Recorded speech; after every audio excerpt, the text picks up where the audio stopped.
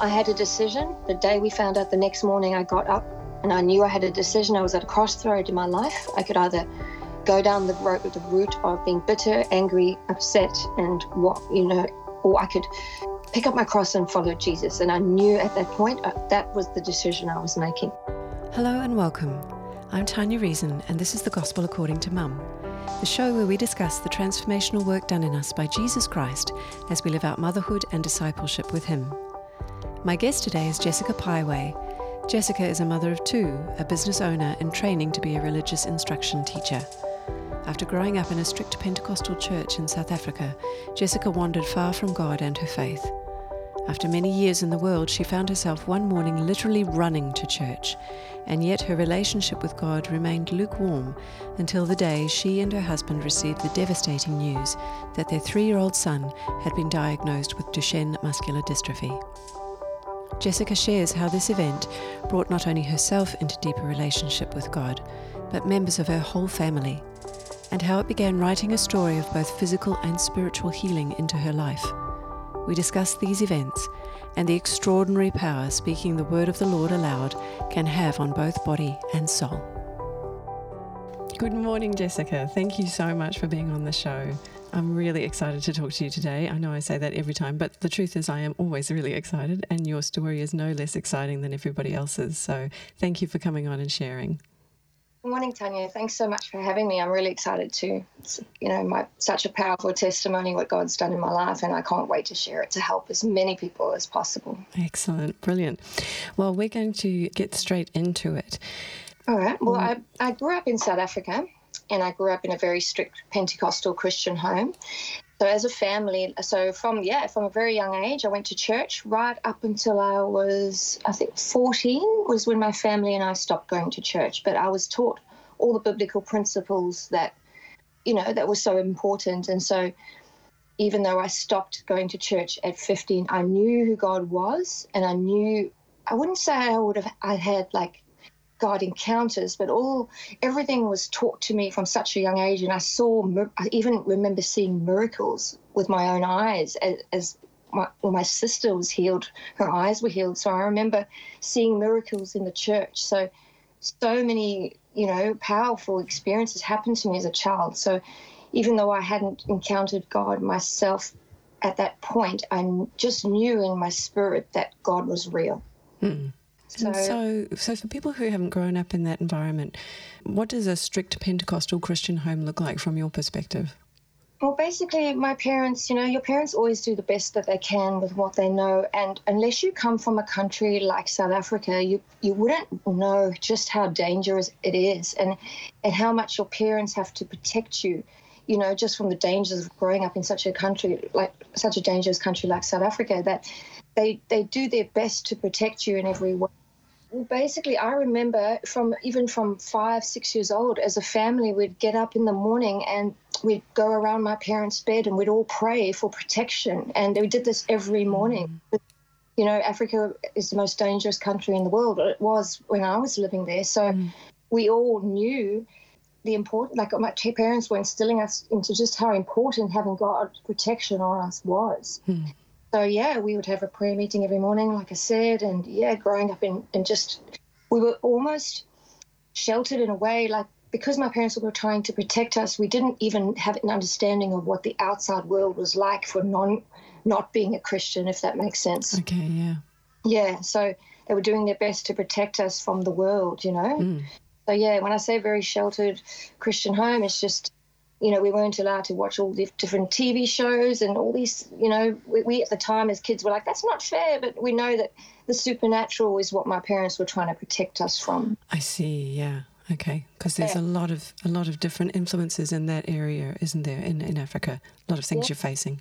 Yes, just the African tribes in itself, and all the different the voodoo and all the new age, witchcraft and all that stuff that is in, that you're growing up around, let alone the fear and the danger of just being physically hurt by growing up in the most dangerous country in the world. So, Sure. And so what do you have an understanding, do you think, of what took your family away from church? I know we stopped going to church as a family when we moved. We moved from the town that we grew up in. My parents moved to a different area and they got really busy with work. And, yeah, when I was 15 years old, I started a hairdressing apprenticeship, and that's when our family stopped going to church, yeah. Mm-hmm. Okay. And so it was more a logistical question of being able to actually get to church. Did the family continue in a faith that was as present as it had been? No, I wouldn't say so, no. Okay. And so a couple of years later, your parents left South Africa to go overseas. Did you travel with them? I couldn't really get a sense of that from what you told me. No, they left to go travelling, and I stayed with my brother. So they left and went travelling around the world and had their, an awesome time. But they left us in the care of our brother. And so as soon as our parents left, it was like, woo, party time. Right. Okay. Party, which is not something we were never exposed to. And I was working at a hairdressing salon with, like a whole new world had opened up to me. Talk about being a little fish in a huge ocean, in a world that you knew nothing about because you were so protected from that. Yeah. Like, I didn't even have to go into it. You know what I'm saying? With absolutely. That community just was, I just never went back from that point. Yeah, and of course, without the experience, you had no sort of ability to make decisions or deal with some of the new things you were facing. Oh, yeah. And so that's when you started to get into clubbing and drugs started to become part of your lifestyle. Tell us a bit more about that. Yeah, in the 90s in Africa, raving was really a huge thing. So, yeah, when they left in the 90s, it was like as soon as they left, I'm like, literally the day they left, I'm like, party time. And I would go clubbing from a Saturday afternoon, and I'd go basically all the way Saturday night, all through Sunday morning, Sunday night, up until Monday off, almost Monday evening. So I think that's almost 72 hours, is it? Partying nonstop, and then getting ready to start work on the Tuesday because I would have the Sunday, Monday off and go back to work on the Tuesday, and that's how my life was for a period. In the 90s, ecstasy, which is a huge rave drug, and MDMA, and speed, amphetamines. In the 90s in Africa, ice wasn't a thing at that point. It wasn't even around. It was a combination of speed, MDMA, ecstasy, you name it. And I just was hooked from that point. Like, it just gives you such euphoria. Like, words can't even express how amazing it felt at the time, which is why you get hooked into it. So, yeah. But the problem with that is when you start taking drugs, you start messing with the serotonin levels in your brain. I had to go onto anxiety medication after about 5 years because I started seeing side effects and not being able to sleep. But at this stage, we'd actually left South Africa and come to Australia. And so at that point, I went back to living with my parents. So, that's kind of why it slowed down for a bit. And it wasn't I moved out with my first boyfriend in Australia that the partying got really out of hand again. Okay. Once I wasn't, at home for my parents to see. Right, I see. Yeah. Yeah. And so you found yourself living in the UK? Yeah, after I think it was 2007 I went to the UK, because I just, was in a vicious cycle of partying and just not feeling like my life was going anywhere. And my bestie said, let's go to the UK. And so I said, woohoo, let's go. And I went with her. And, so I left Australia after years and years of partying and taking drugs and went to the UK, just to have another party, really. Right, yeah, in another location. And so now you're in the UK and you've had this massive party. You had a massive party basically from the age of 17 to about 29. Yeah. And I really related with this part of your story because this was very similar to me.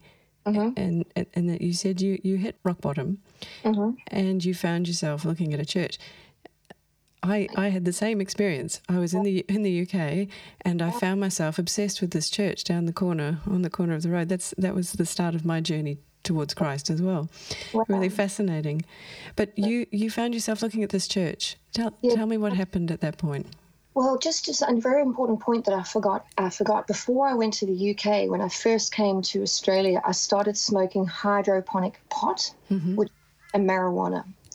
And that's a very important point of the story, because after smoking it for only a couple of years, I started getting paranoias while my sisters and I were all in the room, and I would be smoking it, and then I'd be looking at my sisters and thinking they were all talking about me. So at that point, I stopped the marijuana.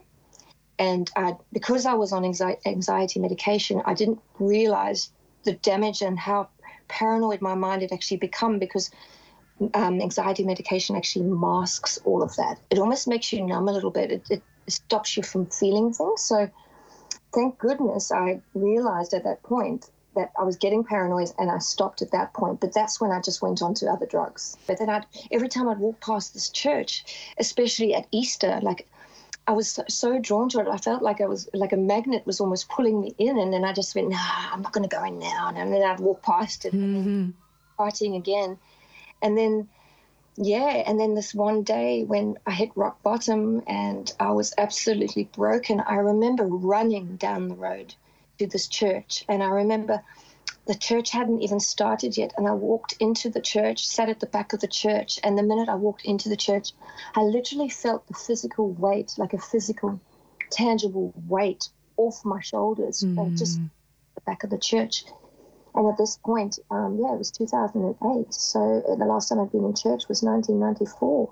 So I remember sitting at the back of the church and seeing them praying, people praying in a circle before the church started. And I remember knowing exactly what was going on, going, wow, and I just felt in my spirit that I'd come home.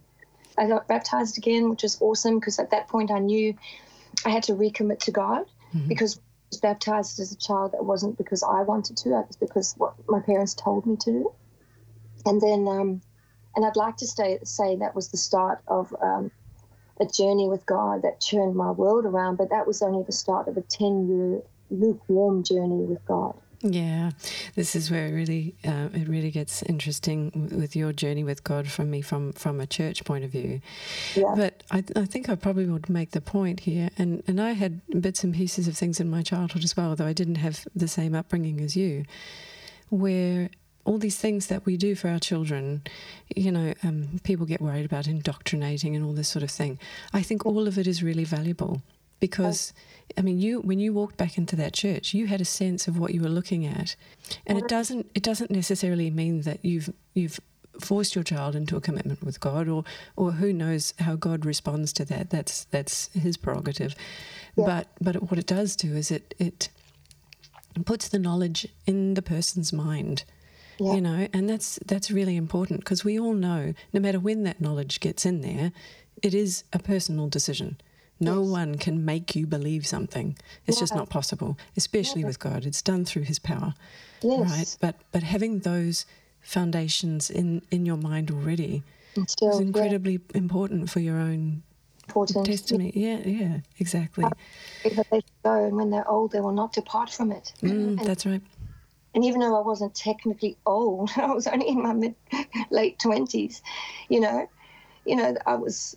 I just knew that what I was searching for in the drugs and because of, issues that I'd had, or, unresolved, ADD at the time. I was undiagnosed for ADD, and I was constantly searching for something to help me feel normal, because I didn't realize I actually had ADD, and I was trying to take all these drugs to just feel like I fit in almost, Yeah, you're right. Isn't it interesting how quickly we can take on ways of life in the world, but it is a much more detailed and in-depth journey to take on the ways of God. I find that fascinating. So you are now in church, and you described it as a 10-year lukewarm walk with God. Yep. And the point that's really interesting to me here is that you described your relationship with God as being based on listening to Joyce Meyer sermons. Yeah. Not to disparage Joyce Meyer at all, but my question here is, how does that happen in a church environment? Without revealing anything about the church, what was the environment like? Was there any support for you in terms of small groups, Bible reading? Did anybody encourage you with anything practical? People say, oh, you need to be in depth with God. Well, yes, okay, what does that mean? Like, what do I do?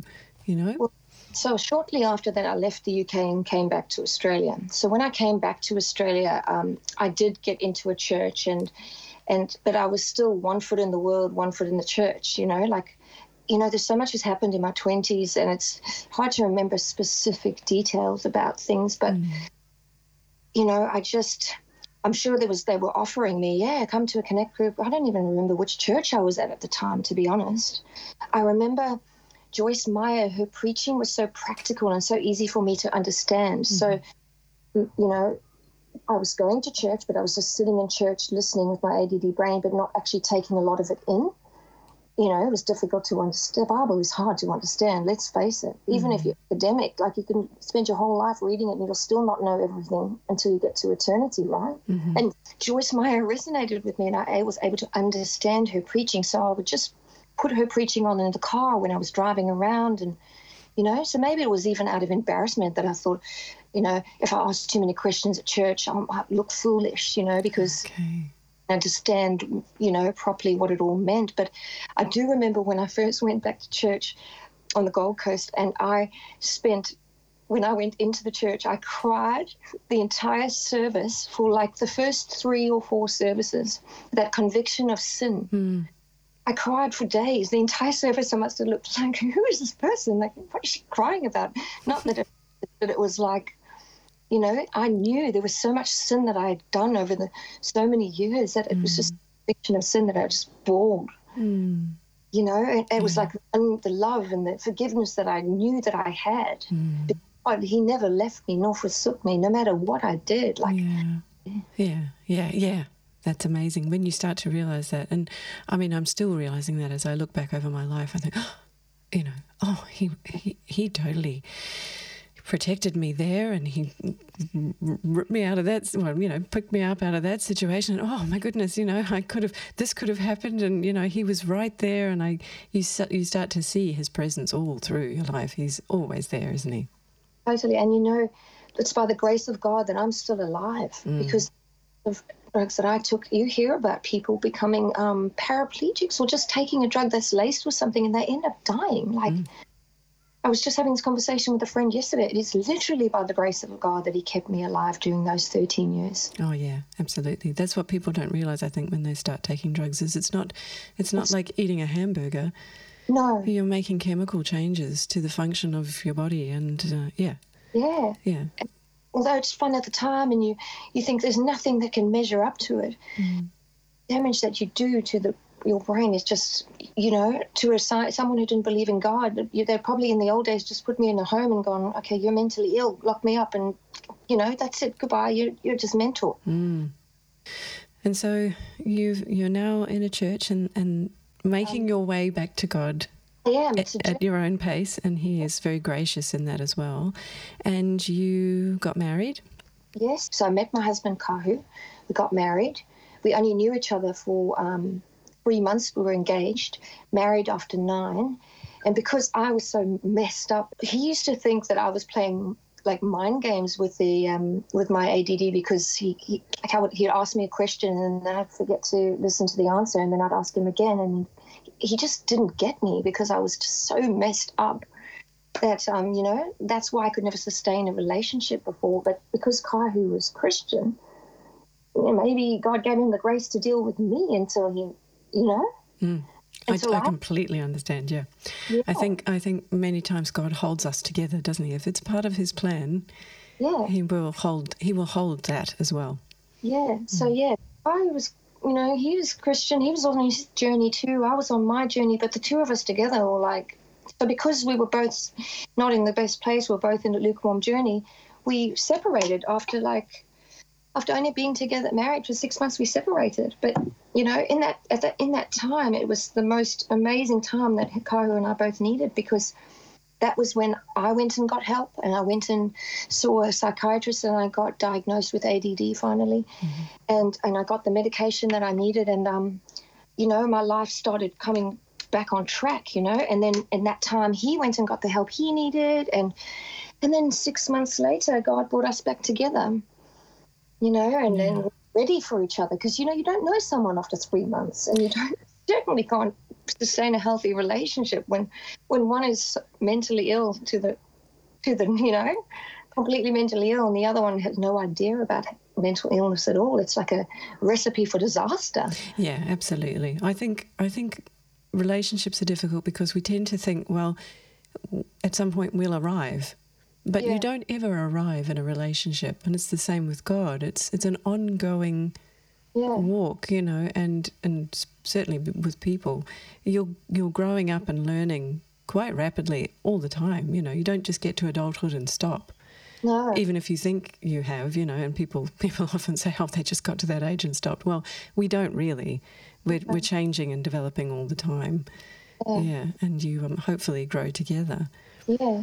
So then when we got back together and we went for ADD marriage counselling, he couldn't believe it. He sat there in gobsmacked in amazement at like I was like a textbook case. I know with mental illness there's a spectrum of ADD and autism. There's like a spectrum, so there's a few different types and all that. But he sat there listening, going, "Wow, it sounds like you're talking about her. Complex. This book was made about her. Like this is exactly what she was been doing." So he just finally got an understanding of it, and then we were able to start working together. And God was helping us in our marriage, just deal with someone who's so mentally ill, Yeah, because it's not just like mental choices. It's actually a physical malfunction, isn't it? My limited understanding of what's going on is there's a problem with the brain to produce normal thought patterns and responses and emotions and reactions.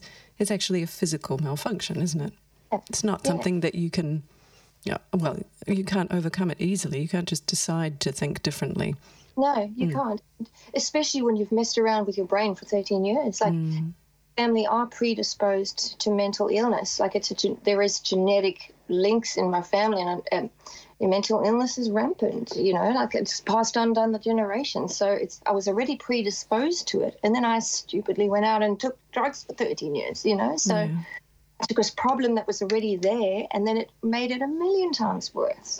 Yeah. And so You've been married now, and then your husband had his own difficulties with health problems that made you question whether or not you would both be able to have children.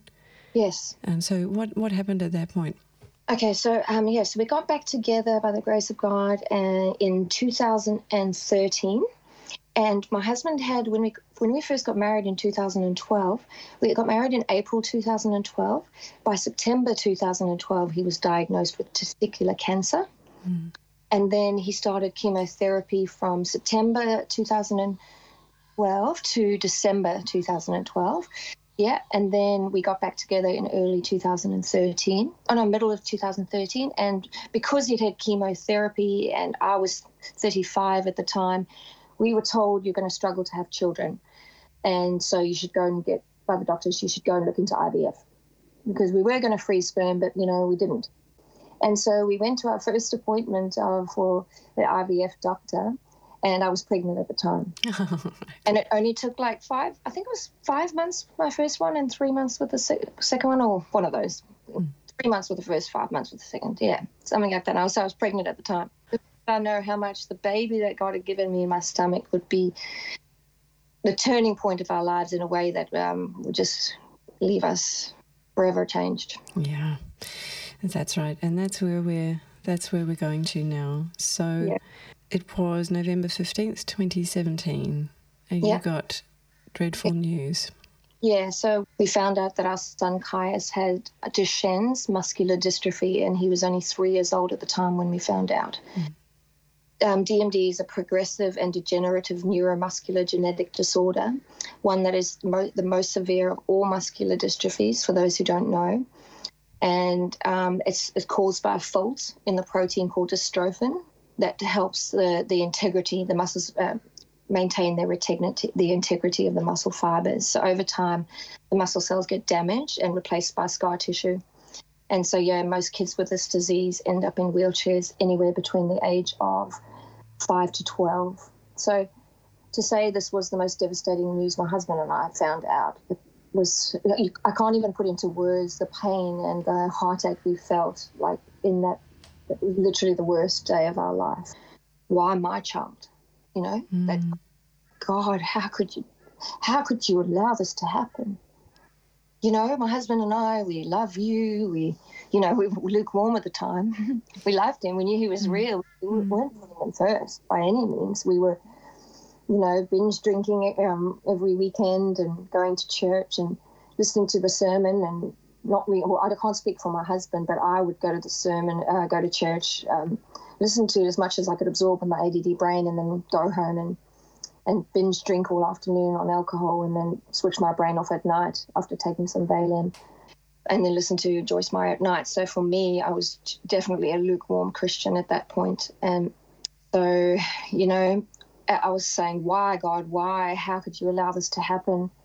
You're supposed to be a God of love, and who you've allowed my son to be born with one of the worst diseases a child could be born with. Yeah. I was thinking about your story this morning, because people love to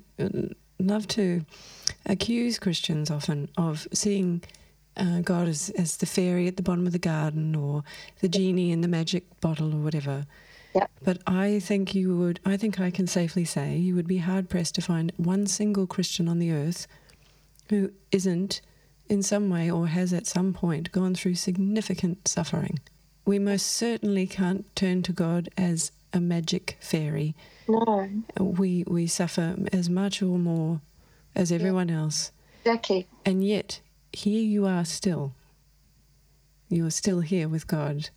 Yeah. And honestly, I had a decision. The day we found out, the next morning I got up and I knew I had a decision. I was at a crossroad in my life. I could either go down the route of being bitter, angry, upset, and or I could pick up my cross and follow Jesus. And I knew at that point that was the decision I was making.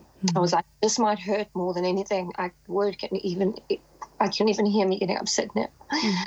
It just brings back the grief of that time. Yeah. Oh. Even my heart was broken. And I went through a period of 9 months of grief. I spent all day, every day with God. Yeah. 9 months straight, because I literally couldn't do anything else. Oh, I'm so sorry that you have to go through this with a child, your own child. That is another level I can't even imagine. Put it into words. Yeah, I'm so sorry. That's why I knew I had a choice in that moment. I sat in front of the Hillsong Channel on that first day and I didn't move all day. And that's literally how I got through the next 9 months of my life. I wasn't listening to scripture. I was listening to worship music, and it was the only way I could stop myself from literally being in the fetal position on the floor. Yeah. Anyway, so in January 2018, my husband found a man called John Miller who has a healing ministry. Mm-hmm. So, of course, as a parent, when you find that out, you'll do anything you can to get your son healed. So we went up to the Sunshine Coast and went to the healing conference. When we were sitting in the auditorium, he said a lot of people have reported back that they've been healed just by being in the room.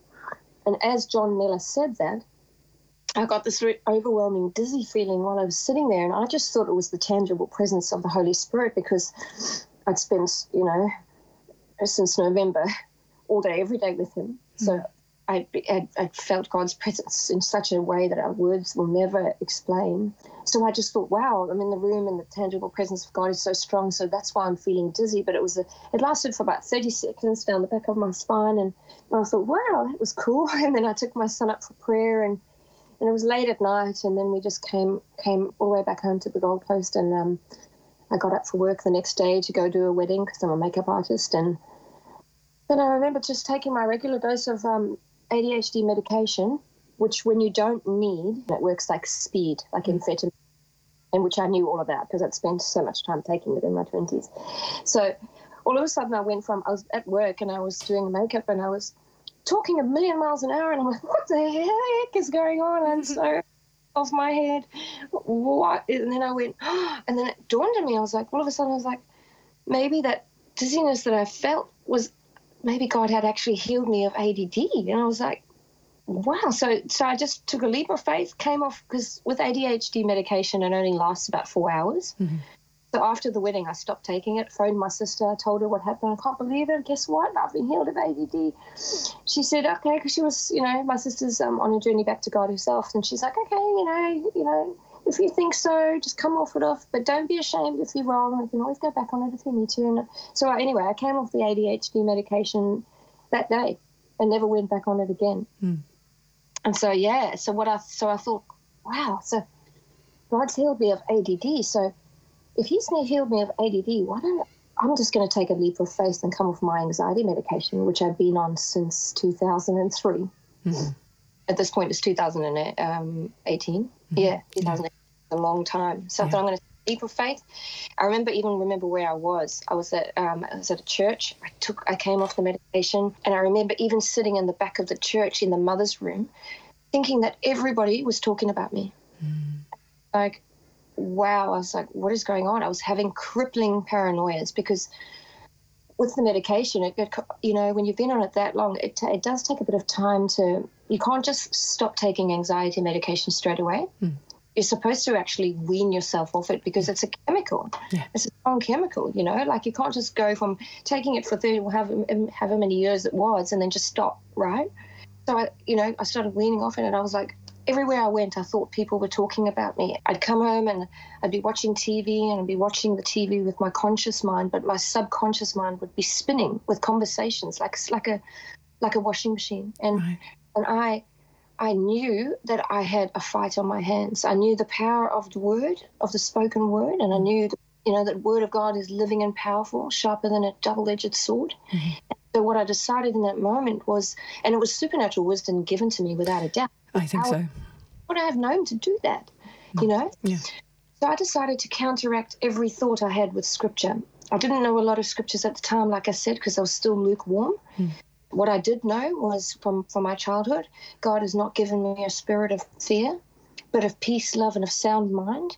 So that one is, that was in 2 Corinthians. That's 2 Timothy 1, verse 7, yeah. God did not give me a spirit of fear, but of peace, love, and sound mind. Or self-discipline is my translation, yeah.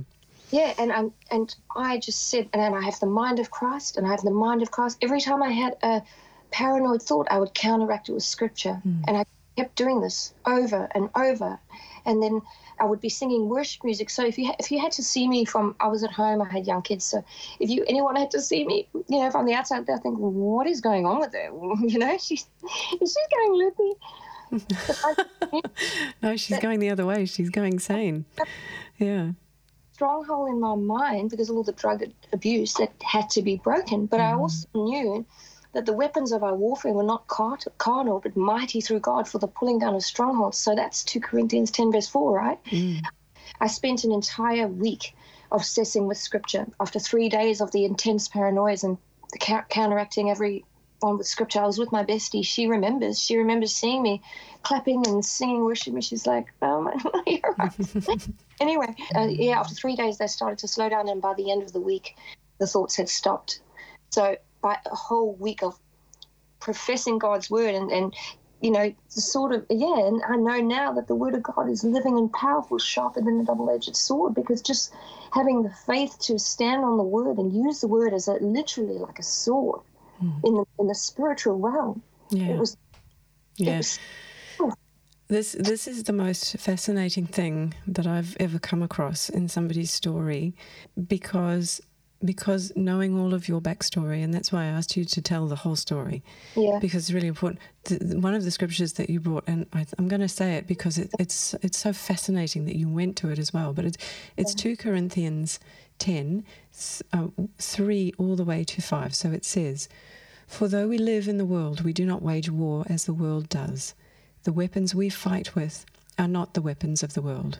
On the contrary, they have divine power to demolish strongholds. We demolish arguments and every pretension that sets itself up against the knowledge of God, and we take captive every thought to make it obedient to Christ." It's such an incredible piece of scripture, especially in the context of your story. But I wanted to ask you, and you almost said it, but I want to ask you directly, are you aware, or were you aware at the time, that what you did is almost, apart from the scripture that Christ chose, it's almost exactly what Jesus does in Matthew 4:4. When the devil tempts him, the first thing he does is he quotes the law. He quotes the word of God. and those are his responses. Were you aware that that's what you did? No, Yeah. not at all. I only now that for the first time I've ever thought about it, I know the exact part of the Bible that you're talking about when he was in the desert for 40 days. Yeah. And every time the devil came to tempt him, he said it back to him in scripture, and the devil had to flee, because not only was it Jesus himself saying it, but the power of that word that God has given us to use, do not conform to the patterns of this world, but be transformed by the constant renewing of your mind. Mm-hmm. I was doing that without even realizing it. Yeah, that's right. That scripture has come up so many times in this podcast. I'm almost thinking of changing the podcast to 12 Romans 2, because it's really important, and I think all of the motherhood journey that I've witnessed through doing this podcast has been about the renewing of our mind. And your testimony, not to make light of it, you've gone through something immensely difficult and horrible, but through that event, you've had this amazing transformation of your mind. Amazing. To bring you to closer to God, isn't it? It's bring us all into relationship with Him. Completely. And it was never about the DMD. It was the enemy thought he could come into our life and destroy it. But God has taken something so painful and He's turned it around for good so much already. There's about 20 good things that have happened because of our journey so far. Not only has it given me the faith to believe that my son is healed, because he is already healed, because at the cross Jesus already healed us. He healed us all. He's not just maybe healed, He is healed. Faith is the substance of things hoped for and evidence of things not yet seen. Jesus already paid that price. He already died at the cross. All we need to do is use our part and have faith that it will happen, and it will. And the grace that He gave me by healing me like this has given me so much faith for my son's journey that it's almost like, how can I not believe he's going to be healed? Yeah. Look what He's done for me. I will never be the same again. And my people in my family look at my Kahu and I, and they remember what we were like before we got married and separated, and they sit back on the journey and watched us, and they've gone, how are you getting through every day? How are you able to still believe in God and still trust Him when you've been given the worst, the hardest? They look at us in awe almost, because they're like, how are you doing it? And it's by the power of the Holy Spirit that I'm able to take one step. And sometimes I take it second by second.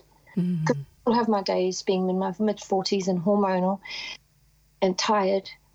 I still have my moments and days where I'm like, why does it have to be my son? And then I'm like, no, devil, keep quiet. Because without this, I wouldn't have been healed. My parents have started coming back to church. My siblings have started coming back to church. People are watching us, all because of my son's diagnosis. Wow. Literally, I'm writing it down so I do not forget every blessing that we've received so far, because it's quite easy to forget how many blessings you've got when your world has been torn apart. But we're being watched, and we've had so many prophecies that our son's going to be healed, and that I remember one prophecy we were given by a prayer warrior woman who's amazing. She said she sees us walking along this well-lit path, my husband and I with our son, and we're holding his hand, and my son Jazza is there too, and we're walking along this well-lit path, and family members are starting to join the well-lit path. That was given to us in the beginning. That's beautiful. And it's like, I have written all of these down so that when in those moments when the devil tries to come and tell me lies, I can say, get behind me, Satan, because I used to listen to your lies in my mind for so long, but you have no place in my mind anymore, because my mind has been restored. Yeah, my mind's with Christ. Well, I mean, I was reading recently, John Wesley was talking about attacks on us and things like that, and he said Satan is wiser than men. If they attempt to reason with him instead of immediately crying out to God, the state will continue. Wow. And I think that's where you were, wasn't it? If you had tried to fight with Satan, we're not called to that. We're called to cry out to God, which is exactly what you did, isn't it? Yeah, and I even remember at one point, just after that, during that week, I was sitting there and I was sitting in awe of God, and I was thinking, wow, I'm so grateful. Thank you, Jesus, for healing me. And I remember the word so strongly in my spirit, your faith has made you whole. And I will never forget it, because God saw how desperate I was, and I wasn't going to give up, because I was taking his biblical truths and I was using them, and I was not going to stop until I received my healing. Mm. And I'm so grateful. I will never, ever, ever be the same again. I wanted to ask you a question, and I hope this isn't naive. No. But I'm not quite sure how to word it, because it's a difficult question. I'm not entirely sure I understand the parameters of it myself. But with the ADD, that was a physical healing that you underwent. But it seems to me that with the anxiety, you also or maybe only, had to go through some kind of spiritual event. It was, wasn't it? It wasn't just a physical healing. It was a spiritual event that took place within you. Yeah, 100%. Yeah. It wasn't, when I said I physically felt like the tingles going down my spine, of course it was a physical healing, but, you know, like, because he healed my mind, but it was so beyond that. It was, you know, I shudder to think of how much damage I did to my brain, you know. And to think that I was given so much mercy and grace, because all of those choices that I made were my own choices. No one forced those drugs down my throat, you know? And just so, I don't even know if I'm answering the question that you... I don't know if it's a question that can even be answered by us. But it is interesting to think about what's really going on. I mean, there are two things in my mind. There are two things. There's our body that requires healing, and that may or may not be fulfilled in our lifetime. And of course, we know we all have to pass from this life into our eternal life.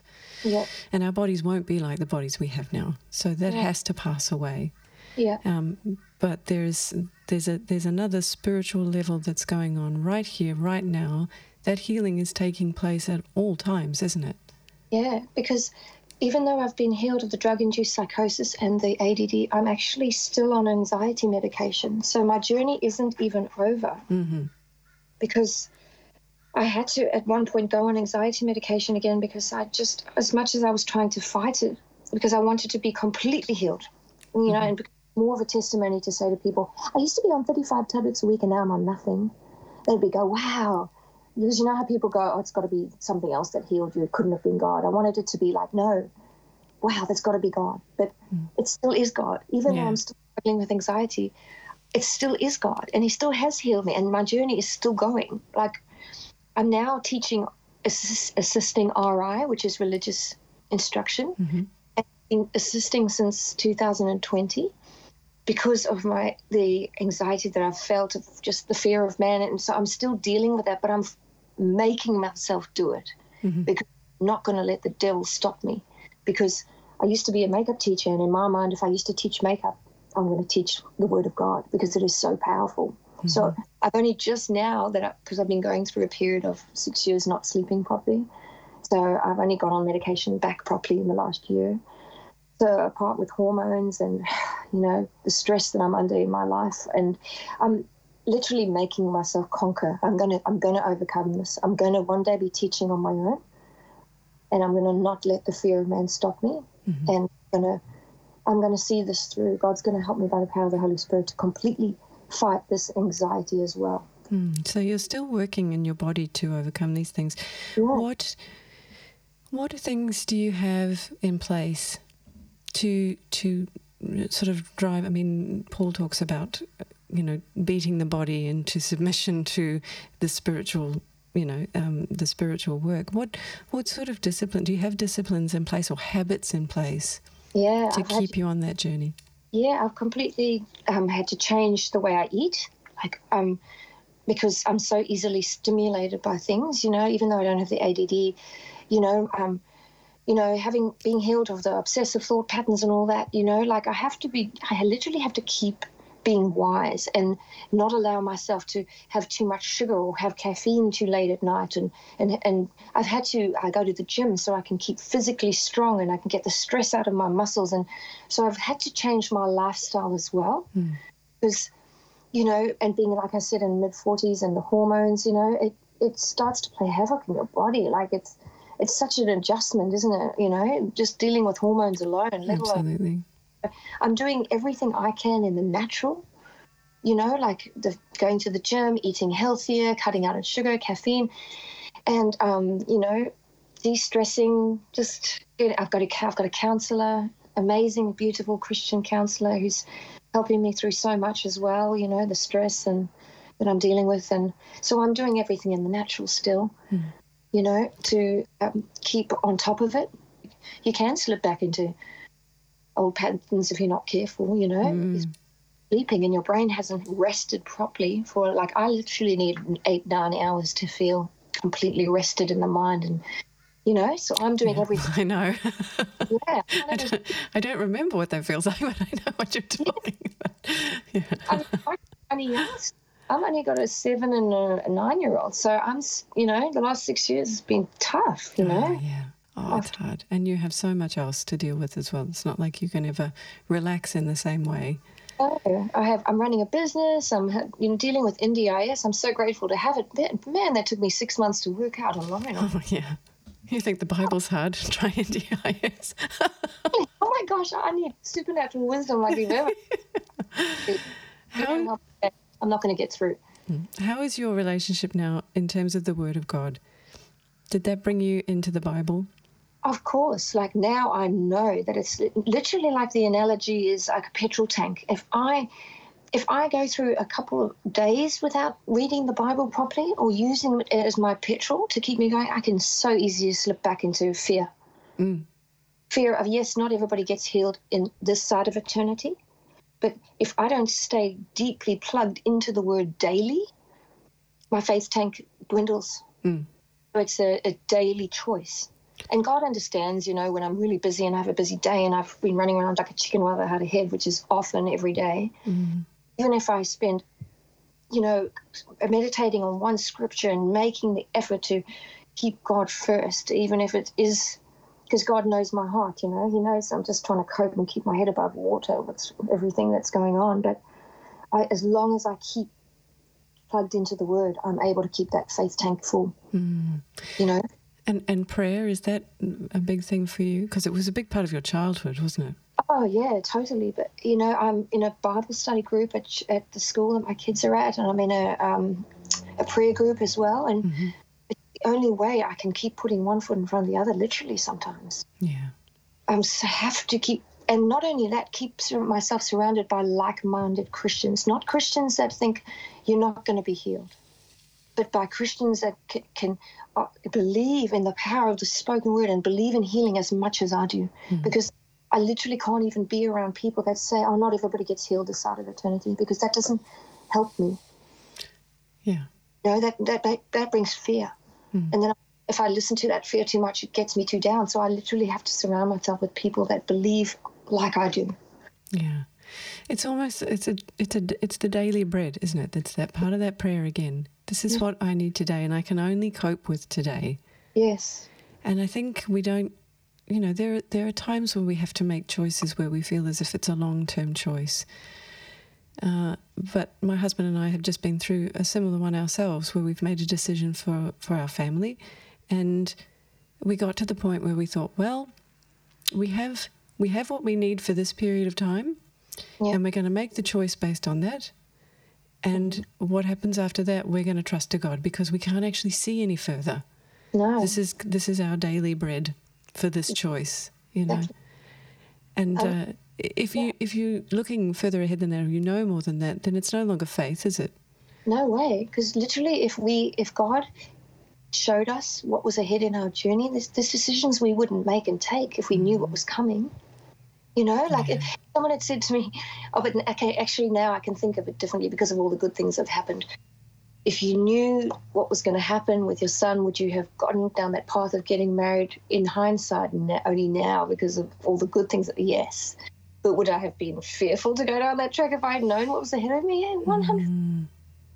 Absolutely. Yeah. Knowing what's ahead is not good. No, we're not meant to. And that's why it is you deal with today, because that's all you can in your human mind deal with. You don't know what the future holds. Only God does. That's right. And only trust in Him, that's all you need. There's no way we can hold all the strings to manage the future, even if we knew it. No, we're only human. Only God can do that. His almighty power, He knows things that he knew we were born 5 generations before. I think about those things, God. That's why I'm in such awe of God. Like, you've got to have that reverent fear because he's so powerful. Created the entire world and everything in it in less than 10 words. Our human minds cannot even comprehend that. That's right. And so you've had a chance to see in your moment of true weakness. Yeah. Have you seen the glory of God? Oh, have I seen the glory of God is an understatement, you know? The things that he showed me and the veil, how much the veil has been lifted now, I would never go back to where I was. I was an absolute mess. Wow. And we would probably have been separated if it wasn't for the Caius diagnosis at that time. Our relationship was so rocky at that point, you know, because we were not relying on God, just relying on our own strength. Right, yeah. That's interesting because most people would think that something like that might drive people apart. Yeah, you're so true. For you, it didn't. Because Fakaihu and I had brought us together, and it's funny that you say that because that's exactly the words my mom said. Most people at that point of stress and have literally gone their separate ways, but Kaihu and I know we need each other. Caius needs us. Show him the example of a family that has been transformed by God, but a mother and a father that, you know, together, the union that God created and designed. Like, he knows I need him. I know he needs me. And we might have our issues and our fights and, you know, no relationship's perfect, but we're trying to show our kids that, you know, with God, anything's possible, you know? Yeah, you might not be healed yet because it is tough. Like, our son's 9 now. He's like, why hasn't God healed me yet, you know? Yeah. And it's like, oh, baby, you know, I can't explain that to you on a 9-year-old level. Like, because we haven't told him about the full diagnosis because he's not mature enough to understand it yet. Of course, yeah. You have a muscle issue. That's all he knows. Yeah. We haven't said it's a wheelchair because we believe if you put that seed in a child's mind, it's going to make him regress even more. You know, we just keep saying, you have a muscle issue. God's going to heal you in his time and in his way, and that's all that you need to know right now. Yeah. And we have amazing support. We're in an amazing school. The staff is amazing. They are giving us so much support. Like, we just couldn't be in a better place. Yeah. And so, you know, we're getting a psychologist for him as of next week because, you know, he's going to school into year 4, and at some point he's going to get to a point of being able to research what DMD is. He knows it's DMD, that's all he knows, and it's a muscle issue. But, you know, kids don't mean to be hurtful or whatever, but at some point, you know, he's going to be at school, and what if someone says to him, well, do you know DMD is this? And, you know, we have, you know, it's just such a road that we literally need God's wisdom and supernatural wisdom with every step we take. Yes. Yeah. How has that been with all of the day-to-day decisions? I literally go to bed at night putting on the armor of God, and I wake up in the morning putting on the armor of God because I have no other way of knowing that I can get through each day and making wise choices in my own power because clearly my past record has not been very wise. Well, you're dealing with it. I mean, it's been something that's come up a lot with other conversations of thinking about the way we speak to our children. But this is the next level for you, thinking about what you say in front of your son. It's, you know, I can't even put into words about how hard it is to just make those decisions about when to say it, how to say it. But that's why. Governing your tongue and, you know, things must get on top of you as well.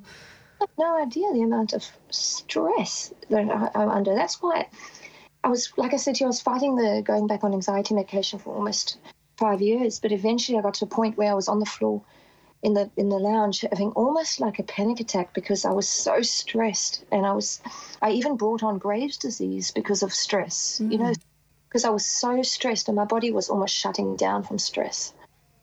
Then eventually I was on the floor lying there going, I'm trying so hard to not cry because I was struggling to sleep so badly, and I was crying out to God, and I was like, okay, God, I get it. I need to do something about my stress. I'm not coping. I'll go to the doctor. I'll go get some anxiety medications because I've already got the Graves' disease, which has been brought on by the stress, but thank goodness it's gone.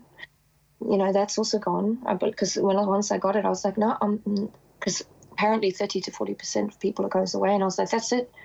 I'm one of those people. 30-40% of people, Graves is not going to stay because I'm a makeup artist, and it came on by the shakes. Of course, What's it called? The hypothyroidism or whatever it's called. Yeah, I started physically shaking while doing makeup, and that's like I can't work if I'm like that. No, right? yeah. I'm a doctor, and Yeah. We have to be able to accept those things as well, don't we? And wait for his timing. Yeah. Oh, I hate waiting for his timing. It's not my strong suit. I'm not a patient person to start. Let's face it. I want everything now. Yeah, I am starting to at least be able to admit that his timing is better. Always. Yeah. Have you seen that meme where that person's like lying on the floor with a ladder, their head stuck in a ladder on their own fall, and it's me trying to do things in my own strength? Yeah. I'm trying to lean on my own understanding. It's the bottom of the ladder. That's my life, isn't it? Oh yeah, I think we're all there. We're all with you, Jessica. It's like minute by minute. Like I cannot do this journey without God. Like literally second by second sometimes. And I know He's there because He showed me He has. He's there without a doubt in so many ways. So yeah, like that just feeds me. That makes me so wow. I want everyone, so many people to know about the power of God and how loving and kind and merciful He is, and how much He loves and cares about the intimate details of our life. Cares so much. If only we'd turn to Him and realize that, Yeah. Well, you certainly did in the most deep and amazing ways, and I'm so grateful that you shared and said everything you have today. It's been wonderful to hear you speak and listen to your story, and I am so sorry and so happy for what you are going through, and I totally understand. Sorry and happy. Yeah.